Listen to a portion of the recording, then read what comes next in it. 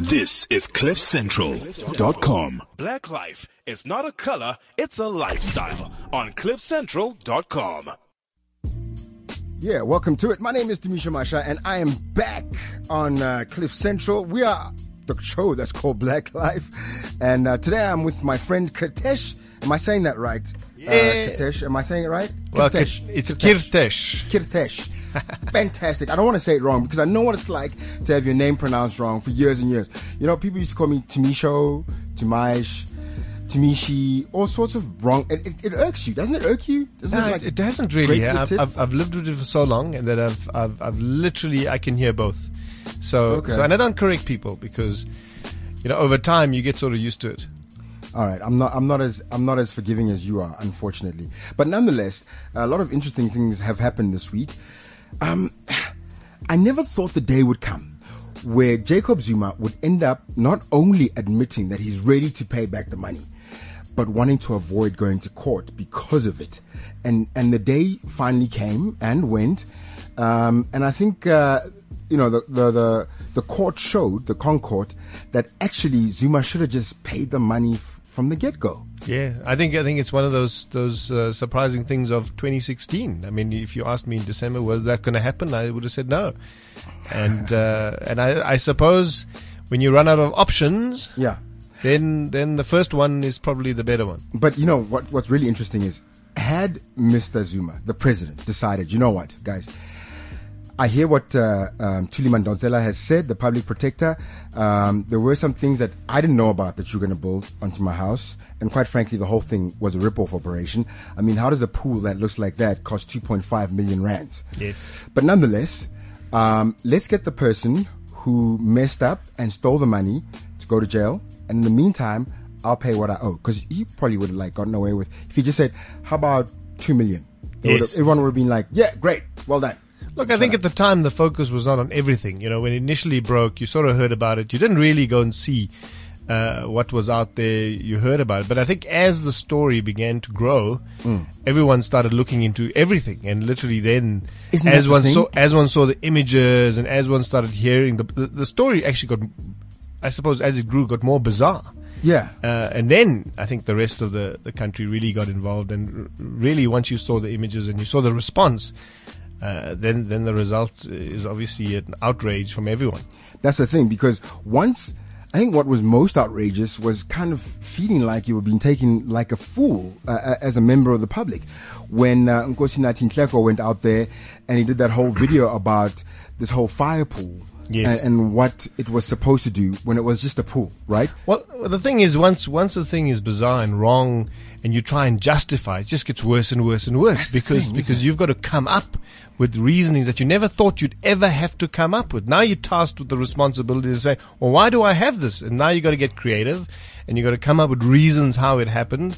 And I think once the lies sort of started, it just escalated from there, and then everyone was focused on one thing: how do I get this issue off my back? Yeah, and I think the biggest thing about when I saw the video, what really upset me wasn't the fact that there was an amphitheater, there was a fire pool or a pool, there was a kraal, there was a visitor center, all of that. What upset me was the pool didn't look like anything special. Yes. The amphitheater, I couldn't understand why it cost that much. Everything kind of just looked like it was made really badly for the money that was spent. Exactly, and I even saw a bathtub out in being used outside. It was so rural. It was like nobody cared. There were goats everywhere. There was one picture of a toilet where it was basically destroyed. And I thought to myself, it's not that this thing looks luxurious. If it at least looked like a palace, I would say, okay, that's where our money went. Yes. But you couldn't even tell where the money went. Yeah. So you know that obviously the money was misspent even in the process of building it. Exactly. So now Mr. President is in a bit of trouble, which is unfortunate because there's the SONA tonight, the State of the Nation address. And apparently the EFF has said that now they're going to ask what happened when Nene was fired. Yes, because there's another issue. I think there's South Africa is a place where there is no shortage of topics to pick on.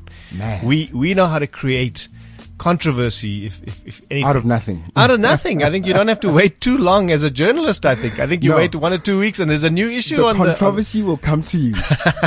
Absolutely. I always say, like, being in the public eye, no matter what kind of publicity I get, if I get some bad publicity on a Sunday, I'm like, it doesn't matter. Just give it 2 days. Correct. Someone will do something far worse than me. Absolutely. But I think that's also used as a strategy, by the way. Yeah. So I think we have one major crisis, and then to try and get everyone's attention out of that crisis, we can create another one to sideline you to focus on another thing. So we're good at creating crisis too. Just as we were celebrating or if you will, Gareth Cliff going up against MultiChoice and winning, right? Absolutely.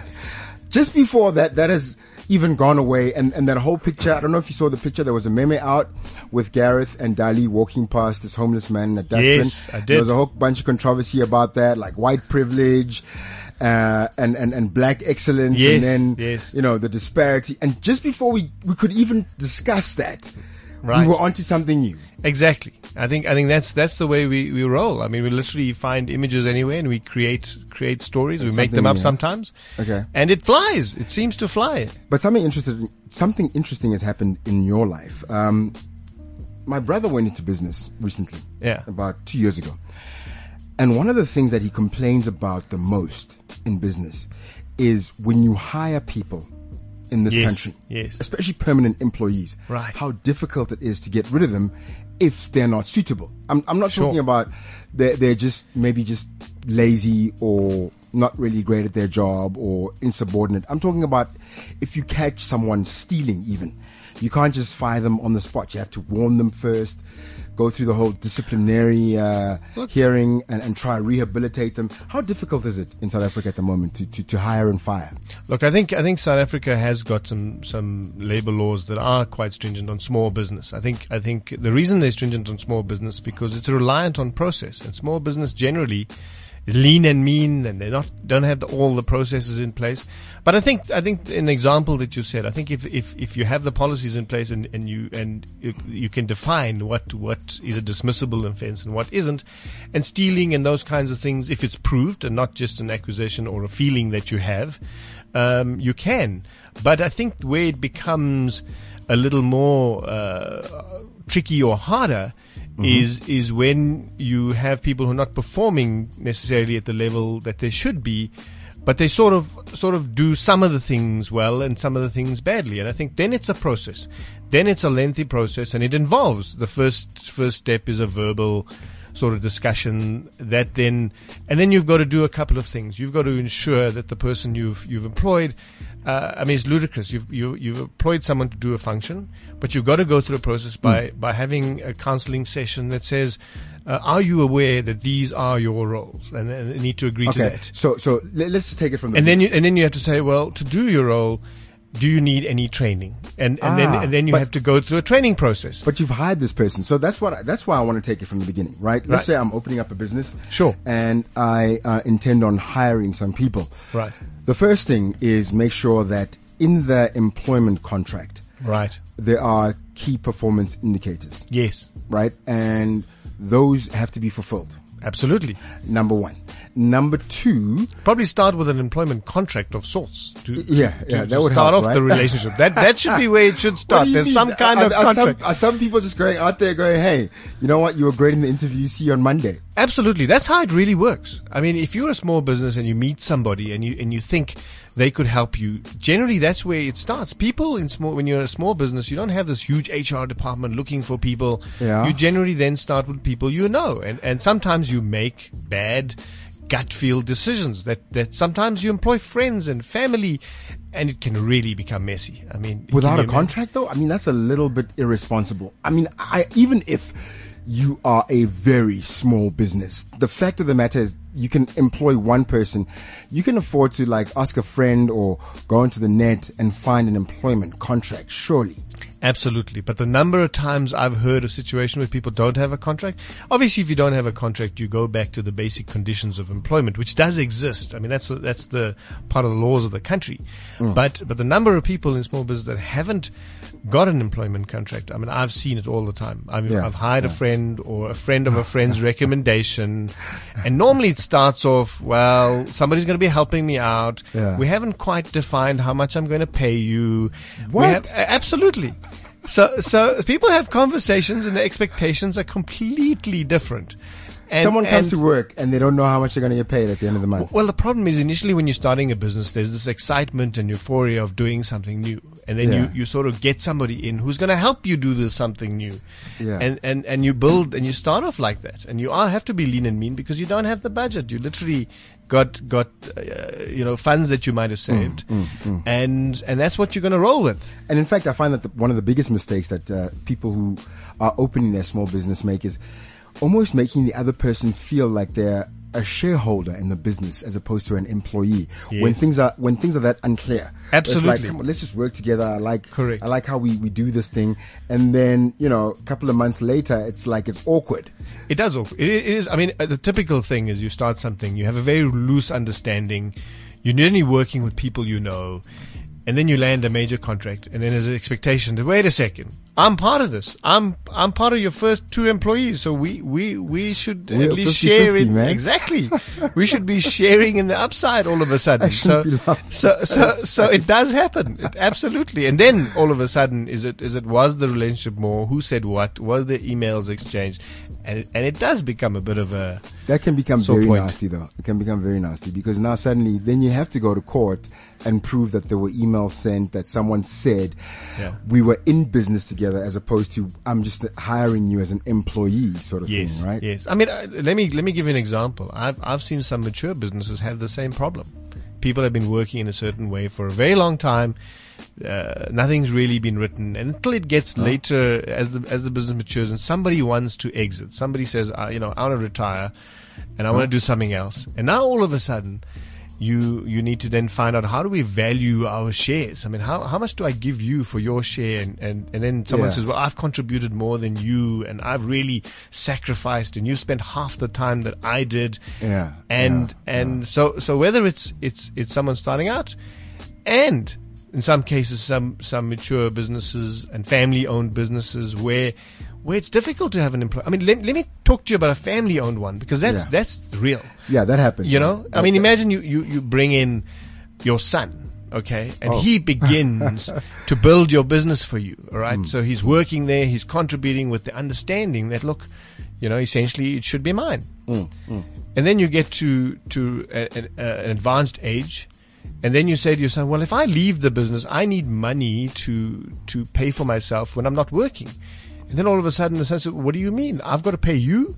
But I thought I was a shareholder anyway. And it becomes a tricky discussion that all of a sudden, well, actually, you're not really the owner. I am. Yeah, exactly. I employed you. Thanks for your hard work. And if it wasn't for you, we wouldn't be where we are. But I really did employ you. Correct. I really did start this business. But here's the thing, right? We're going back to the basics then. Yeah. The difference between a shareholder and an employee is that if you employ me to be in your business, you are taking all the risk. Yes. That's why 10 years from now you can say, well, I deserve the shares. Correct. So on and so forth. But then the risk must mean that you pay me. Correct. There needs to be a fair remuneration or salary for what you are doing. And this is where it becomes really, really blurred. In that sometimes when you're starting out, you're not paying a fair salary. You're paying somebody under what is market rate. And the only way you can do that, because you have this understanding that you're going to build this great business, and at some point things are going to level out. But that normally means that you almost said to somebody that you're going to share in the equity in lieu of not getting a salary or not getting what is market related, exactly. right? Yeah. So that becomes the thing. I've seen the inverse happen where sometimes you don't draw the line between a shareholder and employee. And so what happens, the main shareholder is the highest paid employee in the business, right? Yeah. Leaving very little for everybody else. And he's still got the shares. So when he sells some of the shares, he still then decides, well, I'm still the MD, and therefore I must continue to have this large salary, right? Wow. Because I am the CEO, and my salary has always been pegged at a certain amount. But when you're 100% owner of that, that's okay. Yeah. Right? Because that's you paying yourself. But I think when you involve other people, it changes a bit. And then you now got to understand that things need to balance, and whoever's the new shareholders or whoever you bring in, they've got to share too. So I think this issue about sorting things out through some legal agreement or well thought out process is sorts most of that out, but we don't do it in reality. It's a shame. I suppose maybe it's one of those things that you go into business hoping for the best, because if you want to go into business, you have to be quite an optimist, Yes. one way or the other. But the thing is, even as an optimist, you have to get your checks in balance. You have to cross out those T's and dot those I's, man. Yeah. At the beginning of the whole business, right? But it is, that's exactly right. But the people who start businesses are normally creative. They found a new idea. They're inventors. They're people who found a gap, and not necessarily people who are going to focus on admin. So those creative minds or independent thinkers or risk takers as such, this is part of the risk. Is they don't normally go down to the finer detail and set that up initially. It's only later when things begin to either become successful or things don't work out that there's all of a sudden a feeling of, I wasn't fairly remunerated or I didn't get a decent enough stake for my contribution. It's a hard discussion, that. Yeah. So I guess you've sobered me up right now. I'm just like, listen, it shouldn't stop you. It shouldn't stop you from starting. Exactly, you shouldn't stop you from starting a business. But the one thing I'd like to say to people that they should separate the two: shareholdership on one level, shareholders agreement on employment level. Employees, you have to have an employment agreement, and they two should be separated and defined. When they get blurry, that's when real things problems go absolutely. wrong. But here's the thing: we were talking about an employment agreement, and the first thing that it should have is KPIs, and then from there it should have definites where if you do this, you will definitely be fired. Yes. You can have those things. Well, you can have those things, but normally what companies would do would have an employment agreement which really would meet all expectations in terms of the employment acts and all of that. So you'd basic conditions of employment. So you'd comply with all of that. But I think what then they would have to do is have certain policies of the company which everybody should also adhere to, and in those policies you'll define various things and various conducts and various expectations, and that's where then you can measure someone against. And then KPIs also come under that. So in other words, you'll say, well, the problem of putting KPIs in your employment agreement is every time you change them, you can't change the employment agreement. So understand. So if you've written an employment agreement and you've set a KPI for somebody, so maybe that's relevant for the next 2 years. But in year 3, you want to change the KPIs. You don't want to redo the employment agreement to change that one clause that defines. So that's the reason you sort of separate them. So you say, here's your terms, the context. Exactly. Yeah. But part of that, you're going to adhere to KPIs, and those may change over time. So, for example, when you're starting out, you may say, well, a salesperson, you need to sell R1 million worth of product. But that would be under KPIs, right? Correct. Exactly. But next year, as your business is growing, you can't sell 1 million anymore. Your target's actually 5 million. So you don't want to have that in an employment agreement that every single time you change something, you need to re-sign an employment agreement. So that's the reason we try and companies keep them separately. But here's the thing. I mean, in my line of work, you sign a contract every year. It's a year-on-year contract. Yes. Why do companies not sign year-on-year contracts in that way, even if you're a permanent employee? Is the assumption that when you got hired, the first time when you got hired, and you're a permanent employee until you get fired, whenever that is, basically this is what you do, and correct. There is an assumption, as you said, everyone is an optimist. So there's an assumption that your business will continue into the future and it should grow and prosper and hire more people. That's the expectation when you're starting out. I think when you in a line of business that's project related, so in other words, it's a defined period, then the contracts will match up. So in other words, you'll hire somebody for the period of the project. In your case, it could be something in the arts or movie or whatever. Film and television, I suppose. In the consulting space, could be, building a power station for Eskom, in which case you might as well sign one for the rest of your life, because that's how long it's going to last forever. Correct. Is that a good thing or a bad thing, though, for a company? Like let's say you're in a company that does that sort of thing, and well, it's a contract that was supposed to last 3 years and it ends up lasting 10 years. You're made, aren't you? I think in that case you are. The worst case is when you're assuming 3 and it lasts for 1.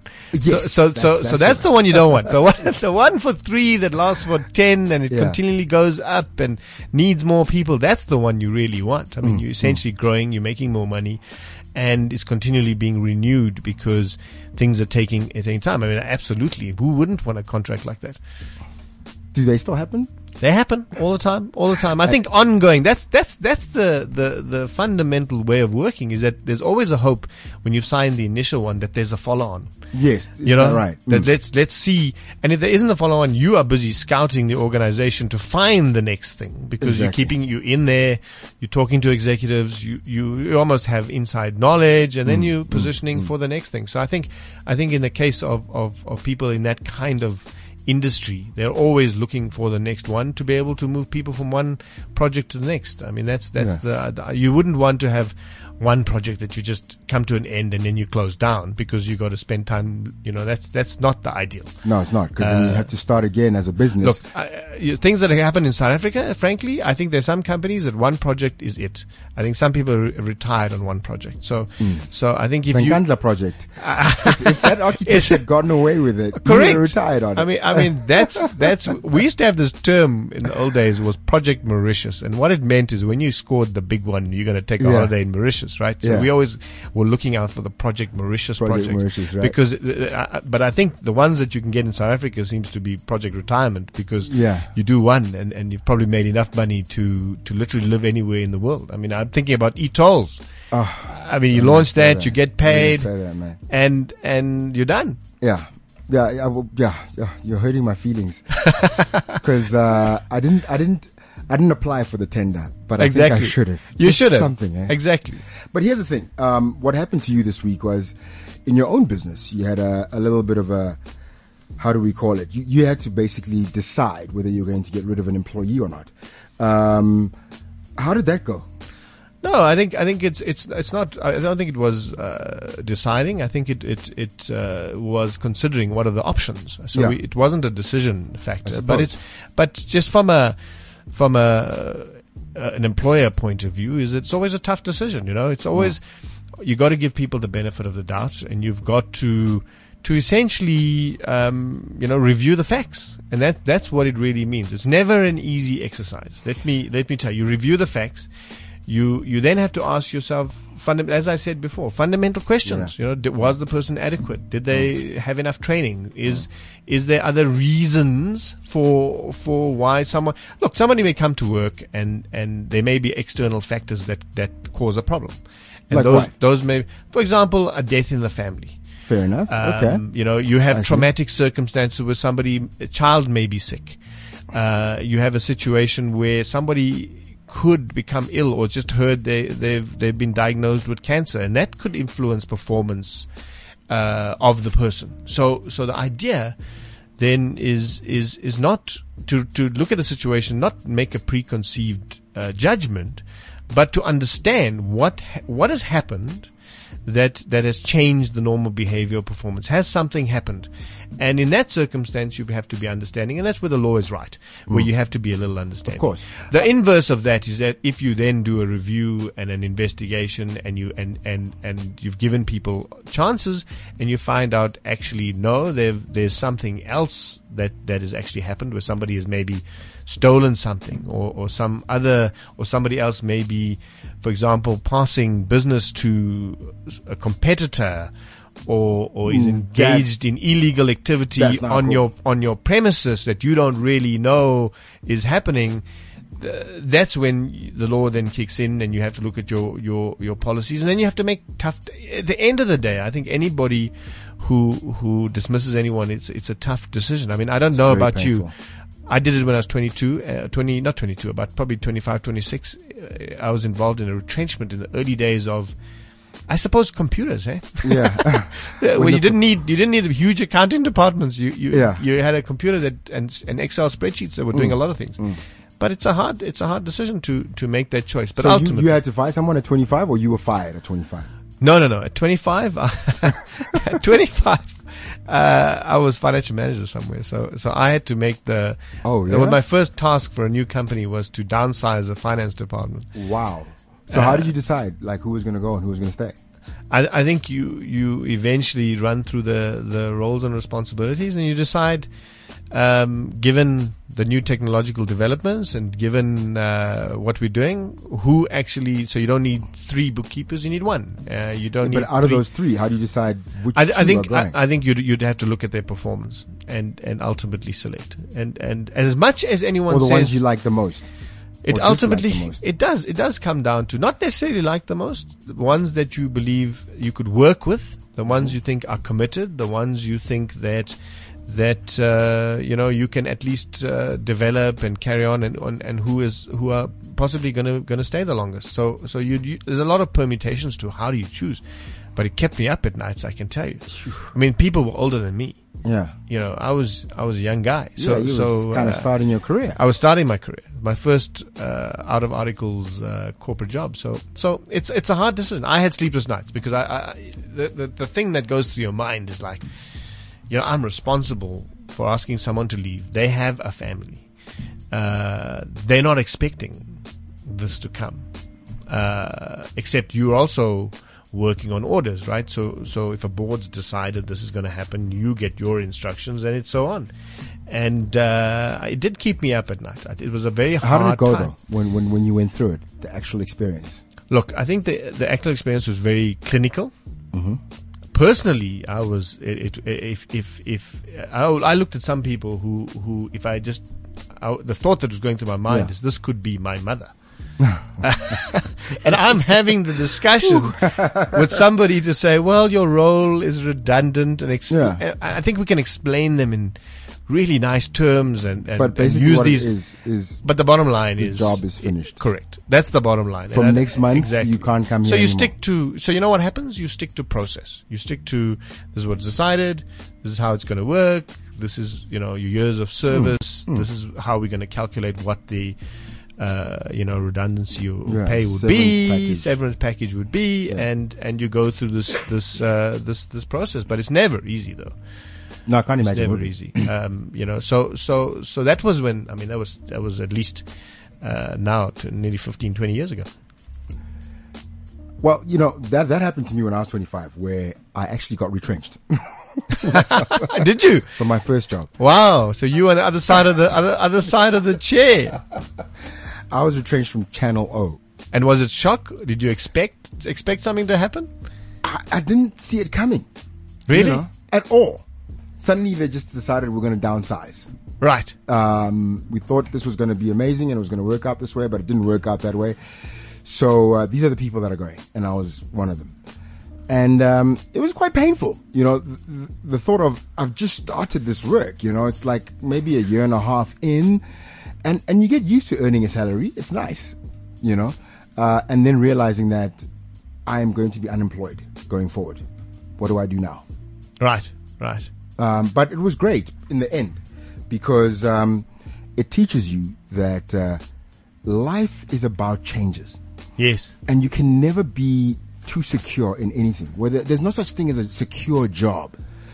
Everything is in flux. Anything can change at any point. And what's that done for me is it made me realize that I'm working for tomorrow, but I'm doing it all today. Right. So anything can change today, but today I've already got other things that I'm working on for tomorrow, just in case today does change. And of course, that's not foolproof. Nothing actually works out like you hope it will in real life. Sure. But it just helps you sleep better at night without worrying about your job or having to play that game Look, I think that people play in the corporate world, Absolutely. I think what you realized it very early on, and I'm glad. I think in a way, when it happens early on, you begin to think of things differently. Then when it's going along and you've been employed for 20, 30 years, and then it happens. I think that uncertainty is terrible. But especially 20, 30 years. You've exactly. been in one company. You've been in one place. And that was very familiar years ago. At the moment, it's not. People are changing more often. Yeah. But the only way to really, get a raise or get a better salary is to move around, isn't it? It is. Well, there's two thoughts on that. The one is that if you have the skills and you can move around to get a thing, and you're in an organization that's not recognizing you, that is the way to go. The other side is that in certain financial services, the longer you stay, you'll end up being the only person there, and by default, you almost become director. So I've seen that happen in certain people who stuck to the auditing profession for 20, 30 years. Eventually, they Last man standing. Correct. Because everybody else is moving around, you have committed, you spent, and also the idea of becoming an expert, right? So if you've been at something for long enough, 10,000 hours, or it comes to mind, at doing one Especially thing. at one company, right? Correct. You become the expert, and you become good at it, and you will by default, excel and be promoted. So there's two levels. So if it's happening for you and you being promoted and you being recognized, there's something to be said about being in certain organizations. But if it's not, and you need to then move and look at other options, you should do that too. You shouldn't be scared. Okay, but I think the bottom line is you must always think about what it is that your strategy is going to be. At least have a strategy. Yeah. That even if it fails, you had a strategy, as opposed to hoping that you are the last man standing. Exactly. Because you might not be. People don't think about it normally, right? So people just by default, by doing nothing, have really got to a point. And you ask, I didn't realize you've been in that company for 20 years. But you only realize once they've reached the top spot, right? Yeah. That's the first time you say, geez, this guy is the CEO. How long has he been there? And then you realize he actually has been there for a long time, and he's been plugging away and he's achieved success. You know? I mean, what? Well, we're going to come back. We're going to go to a break. And when we come back, we're going to talk about what it's really like to let someone go. It's happened to me. It wasn't pleasant. This is CliffCentral.com. We have all given the special lady in our lives a gift that she might not have loved as much as we expected she would. Don't leave it to chance this Valentine's Day. Spoil her with a genuine piece of Pandora jewelry, a unique gift that she will cherish forever, from only 399 Rand. Visit Pandora.net to locate your nearest store, or follow them on Facebook at Pandora South Africa, and take the guesswork out of gifting. Black life is not a color, it's a lifestyle on CliffCentral.com.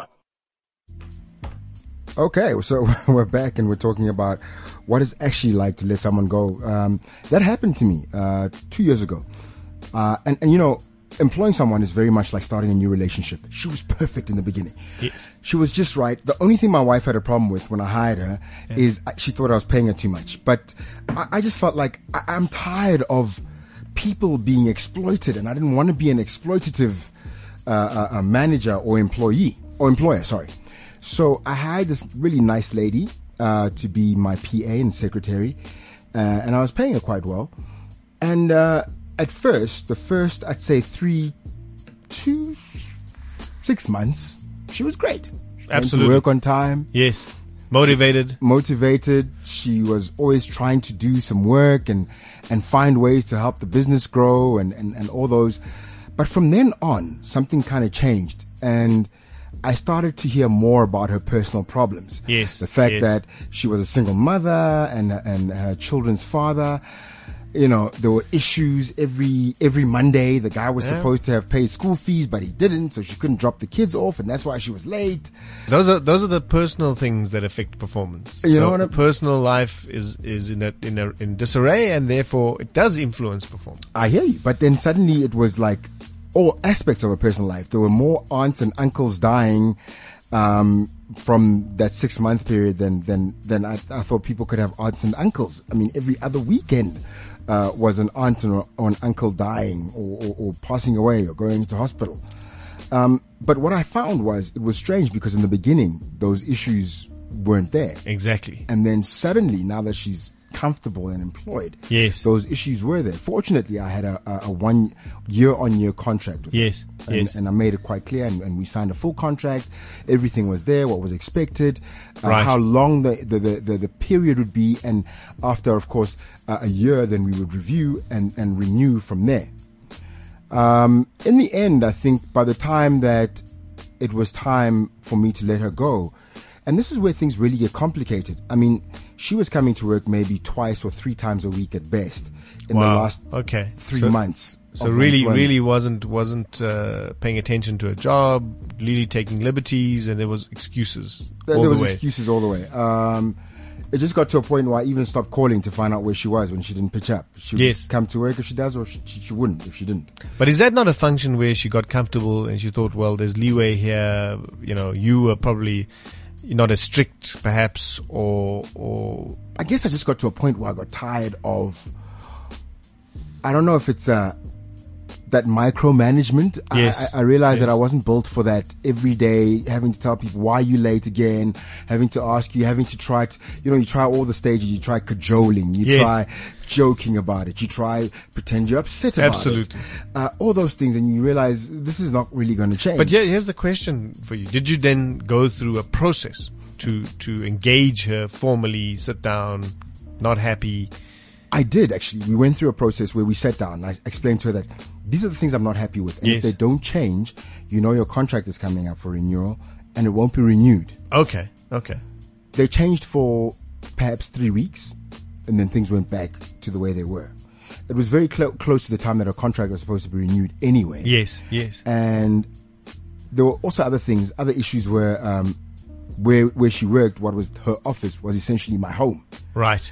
So suddenly we were having issues where her and the domestic would have these conversations and suddenly my wife would be complaining that the domestic has got these ideas because my PA is telling her stuff about, my personal stuff. Exactly. And now the domestic feels, why am I not getting this? So the blah, the boundaries got crossed. There's all sorts of, these are all sorts of things. But here's the thing. By the time the contract was up for renewal and I decided that I wasn't renewing, yes, she was now 4 months pregnant. Aha. So I'm like, what do I do?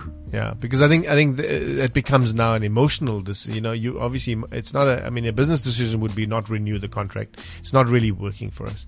But now all of a sudden it brings a new dynamic where you almost feel obligated to keep someone because of a situation that has changed. Exactly. Here's a single mother with 2 children, about to have a 3rd child, and I can't keep her.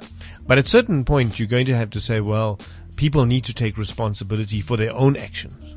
Yeah. Right. And so those kinds of things almost shouldn't have an influence on you, really. And that's where it's hard because you're human beings after all, and you do sometimes think with your heart, and that's where it becomes a bit of a challenge. But ultimately you need to say, well, you're doing one thing and you're doing it in the most responsible way you can, and you're managing a business and you have to make the right decisions for the business. And sometimes business decisions are hard. Right. And then the other decision is you as an individual need to take responsibility for what happens to you. And if you haven't performed and you haven't heeded the warnings and you've consciously made decisions to not work, to not show up, to be unreliable, and unfortunately those are the consequences of your actions. So you need to then be impartial and fair and separate things and actually look at each thing and ultimately come out with a decision that is good for you, but also realizing that it might be a hard decision, one that you don't like making. Yeah. But as a person, as an employer, you have to make the tough decisions because you're not only thinking about a particular person, you're thinking about an organization, you're thinking about other people, you're thinking about where is your business going to go, what things you need to do that this person was responsible for that they aren't doing. The thing is, and with all the things that you're saying now, I thought to myself, I think maybe it was a fortunate thing that the company was so small that she was really the only employee. I can imagine if there were 20 employees and she was just different. one of them. Yes. And we were doing okay. We could carry her along for another year. Yes. I probably would have renewed her contract. That has positives and negatives because if somebody is not suited for a position and becomes negative, they could actually influence other people in your organization. In other words, you may have other people who are really working hard, pulling their weight, going the extra mile, doing what it takes. And then you got somebody who's not doing that. Yes. And they're both getting remunerated equally. Yeah. It then has an influence because then eventually the other people in your organization feel that why should I do the same thing? Why should I do the same thing? And I think it does have ramifications for the organization as a whole. And it's not just case by case basis. You would consider your entire business when you consider decisions like that. And ultimately you have to make the tough decision in that sort of place. Carrying somebody is never really the good idea in that because I think it has other implications which are tough. Okay. So in your experience, you think that when the chips are really down and you have to make a tough decision, it's best to go with the decision that might seem tough at the beginning, but is best for the whole organization. Absolutely. I mean, somebody said to me once, when a soccer team goes on the field, there's 11 players, right? Mm. And if you take one player out, they're not going to go on the field, and their chances of winning is that much lower. Yeah. It's a similar thing in business. You got to go out there with your strongest team. And you don't want people who, my goalkeeper's not that great. He doesn't move. He's let him sit on the corner there, and the rest of us will have to work that much harder to make sure the ball doesn't get to him because he's really crap. Because he's really bad, and he's not going to save anything. So the rest of us are going to have to work that much harder. That's true. So the question is, if you look at it like that, you need everybody in the team working with a common purpose. Because at the end of the day, I mean, if you put that analogy out there, and I huge soccer fan, I love playing soccer actually. The striker's job is to score goals. Correct. Now, if you have a very bad goalkeeper, the striker will end up actually defending. Correct. You're going to have your entire team defending.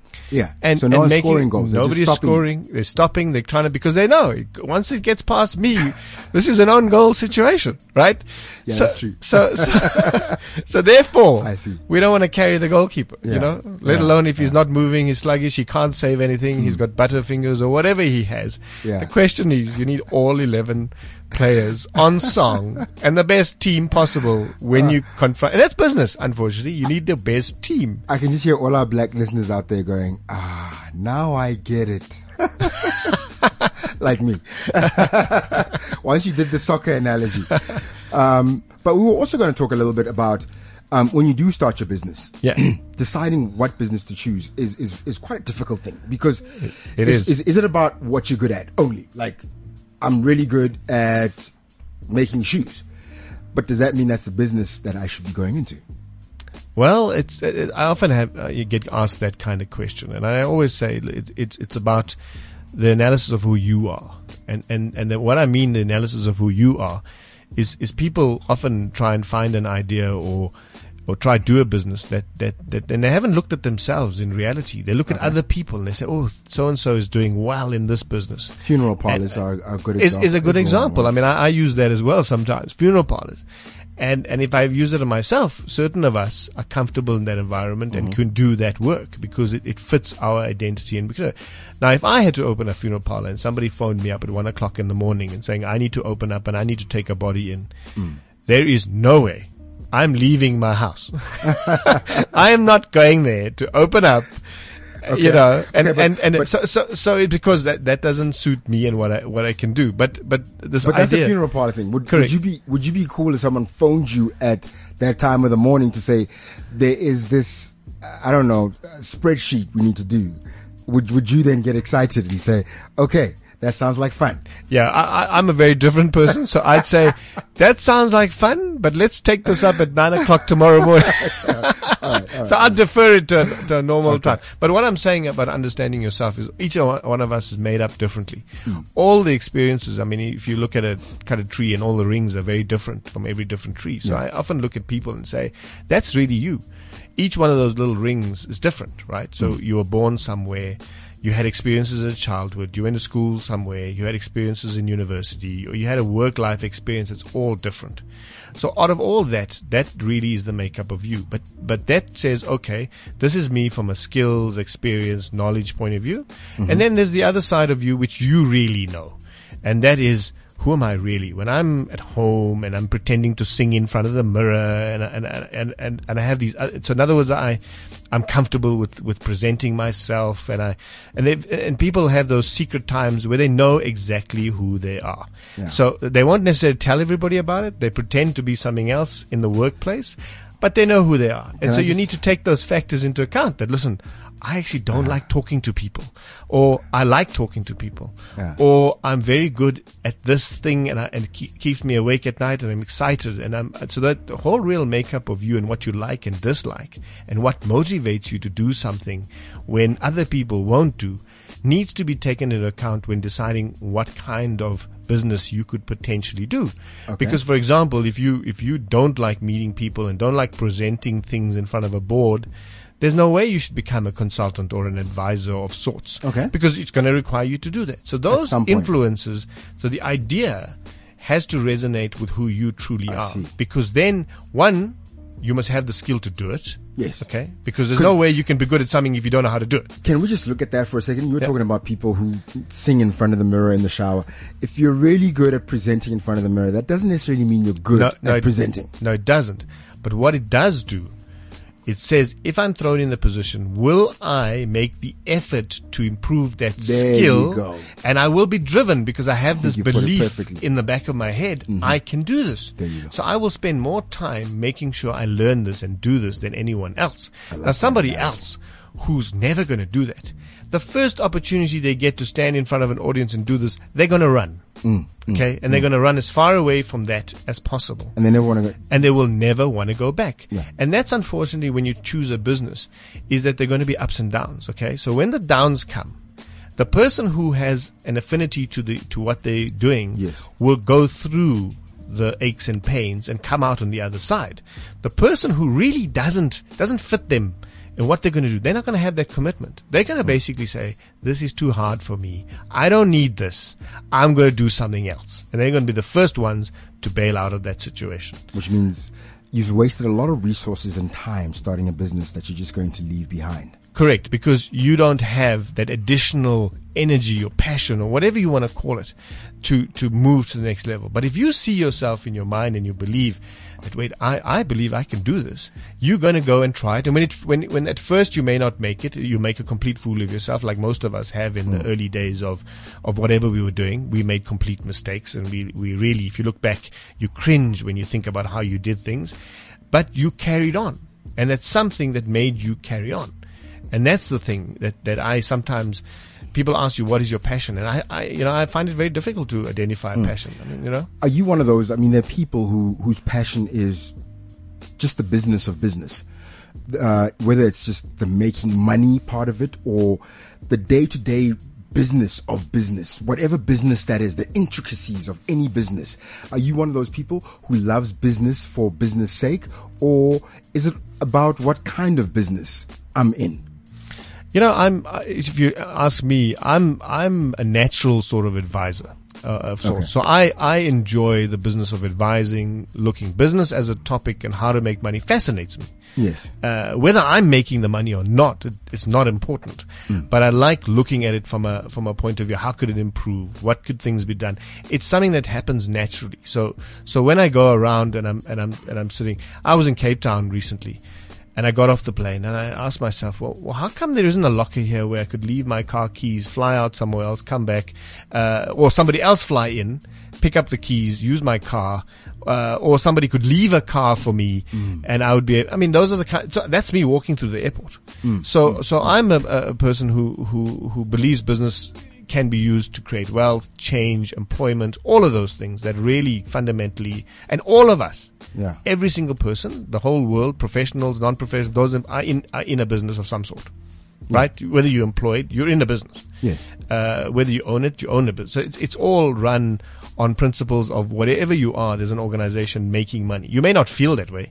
You may sit in a legal department and say, well, I'm just checking contracts. But ultimately what the organization you're working for is making money from checking contracts, or you supporting a business that is selling something. So for me if I'm in a business to exploit an opportunity, it's exciting. So as far as I'm concerned, it's my natural abilities to talk about it, look at opportunities, advise people on things that I may have learned, and I don't know everything. And I'm learning all the time. So I find it fascinating just reading stuff even, something that's exciting, just for the sake of knowing what is going on. I find that there are people who are good at that, where they can be passionate about any business, whatever it is that the business does, like yourself, when you talk about being an advisor and that sort of thing. And there are people who need to do a business that is based on their one particular skill set and passion. Yes. I made an analogy of if I was good at making shoes, there are some people who they're good at making shoes, and they'd probably do well in a shoe business if Yes. they open that, but they might not do so well selling furniture. Absolutely, Let's say. absolutely, because they'll spend the extra time perfecting what they're doing, and when something new comes on, they'll be the first people to look at that, Yeah. and as soon as they walk into a trade show and they see something new, they'll stop and listen to it, where somebody else will simply walk by, will simply not know that this is some kind of stitching that's happening, or somebody else saying, well, this is a leather upper, or what's the difference between something that is molded or bonded versus something that is stitched. Those kinds of things. Those kind of things are very important. Are very important in to that a particular person. business. I mean, I give you an example. My father-in-law was in the clothing industry, and he's shown me a few things on a pair of pants that I never knew existed. He'd look at some types of stitching that you and I would simply go out, buy a pair of pants, and we put it on, and we wouldn't think about it. But if he picked up a pants, he would be turning it inside out, having a look at the zip structure, having a look at. But that's because you're in that business and you have an interest. Yes. So it's a similar thing on any other area. Is that if you have this inclination to investigate, and you in that space, that I think you got a better chance of success than somebody coming out and not really having that interest. I suppose. I mean, on the flip side, I was going to say, can it be detrimental if you care too much? For example, you might want the more expensive zip on those pants, the better stitching. It costs more money and it takes a little bit more time. So in terms of your profit margin, it might actually make it less because it makes the pants more expensive, so on and so forth. Absolutely. I think you can become a bit of a perfectionist, and that then it's at the cost of everything else. I think I was watching something on DSTV where they were talking about, is it the San Francisco Bridge, or where the guy who actually designed the bridge, his name is not on the side of it. Why? Because he was a perfectionist, and actually in terms of design, he wanted things added and things changed to get this perfect bridge, where his partner was more the businessman who wanted to get it built and make money. He, on the other hand, wanted to change design and have it perfect and have it in a certain way, and eventually he sent him off on a holiday, and eventually fired him. And ultimately the guy who designed the bridge, his name is not on the side of the bridge, but the person who built it is. Wow. And that's when perfection really gets in the way of sound. Yeah, there has to business. come a point where you're business about it. Correct. Where you can say, look, for now, we're just making pants. Correct. Pants that are affordable, that more people can buy. Yes. And then when we get to a certain level Yes. with that business, then we're going to make the best stitched pants with the best zip and buttons in the world. Sure. And it doesn't matter if those pants cost 10,000 Rand a pair. Yes. Yes. The fact is, we only have to sell 3 a Correct. year Correct. because we're selling all these other ones. That's right. But we don't want to start with or the selling- market is expecting it, they're asking for it, they have knowledge of it, and there's something that you want. Then you get to that level where you can. I think otherwise you have to have a balance. You have to say it's a volume decision, right? So if you want to make more money, you're going to have to sell a decent amount of volume at a certain price. So in your second example, you'd have to sell fewer. I mean, the volume would be low, but the price would be too high, and that's how you would make your money versus, okay, I'm going to sell a lot of these, but at a lower price, and therefore I'm going to, it's economically viable to do that. So that's there is a stage where being too much of a perfectionist can hold you back, I think. Definitely. I mean, I look at our own South African industry when it comes to film and television, and some of the television shows and films, in fact, that have gone on to do well from a business point of view are not the best made, especially when it comes to the quality and the amount of money that was spent on the production. But those production companies are the ones that are still working, whereas the ones that put all the money Yes. into the production at the expense of the business are no longer around. Exactly right. So it's just getting that balance. So it is getting the balance. I think the entertainment industry, that is one of the things. That's why sometimes you get the feeling that this is a canned show, because people are basically saying, well, we've got to repeat this 100 times. We're going to find a formula, and we're going to stick to this formula, and we're going to run this formula for as long as possible. And sitcoms do the same thing, and it's a formula driven thing. I mean, I think they don't come every single week and say, well, what are we going to do this week? Yeah. But it's already decided. We're going going to have these many scenes. This is how we're going to shoot it. In this particular studio, right? Yeah, this is just hearsay from me from the outside. I have never been on the other side of the table to actually witness it. You're pretty good, actually, from what you just said. It's pretty much how it happens. Correct. I'm assuming the director who wants to make a statement is going to spend a lot more time planning and shooting his scenes in various areas and places, and that's a different thing altogether. Yeah. That's exactly how it happens, and I think in any business, the sooner you get a system going, the sooner you can get the business going. But on that note, we're about to get out of here. Did you want to say something to say before we say goodbye? Because we literally have 5 seconds left. No. I was just saying, it's everybody's got to eventually find the thing that's right for them and then go with it. That's right. Well, we're going to be out of here. Here's a man who found exactly what works for him, and that's Jay-Z, Jigga Man, and he's done very well for it. We'll see you next week. From me to Misha Masha, this was Black Life, only on Cliff Central. Neck, nigga, the finger snap. She like, listen, Jigga Man, I don't care if you rap. You better RESPECT. This is CliffCentral.com.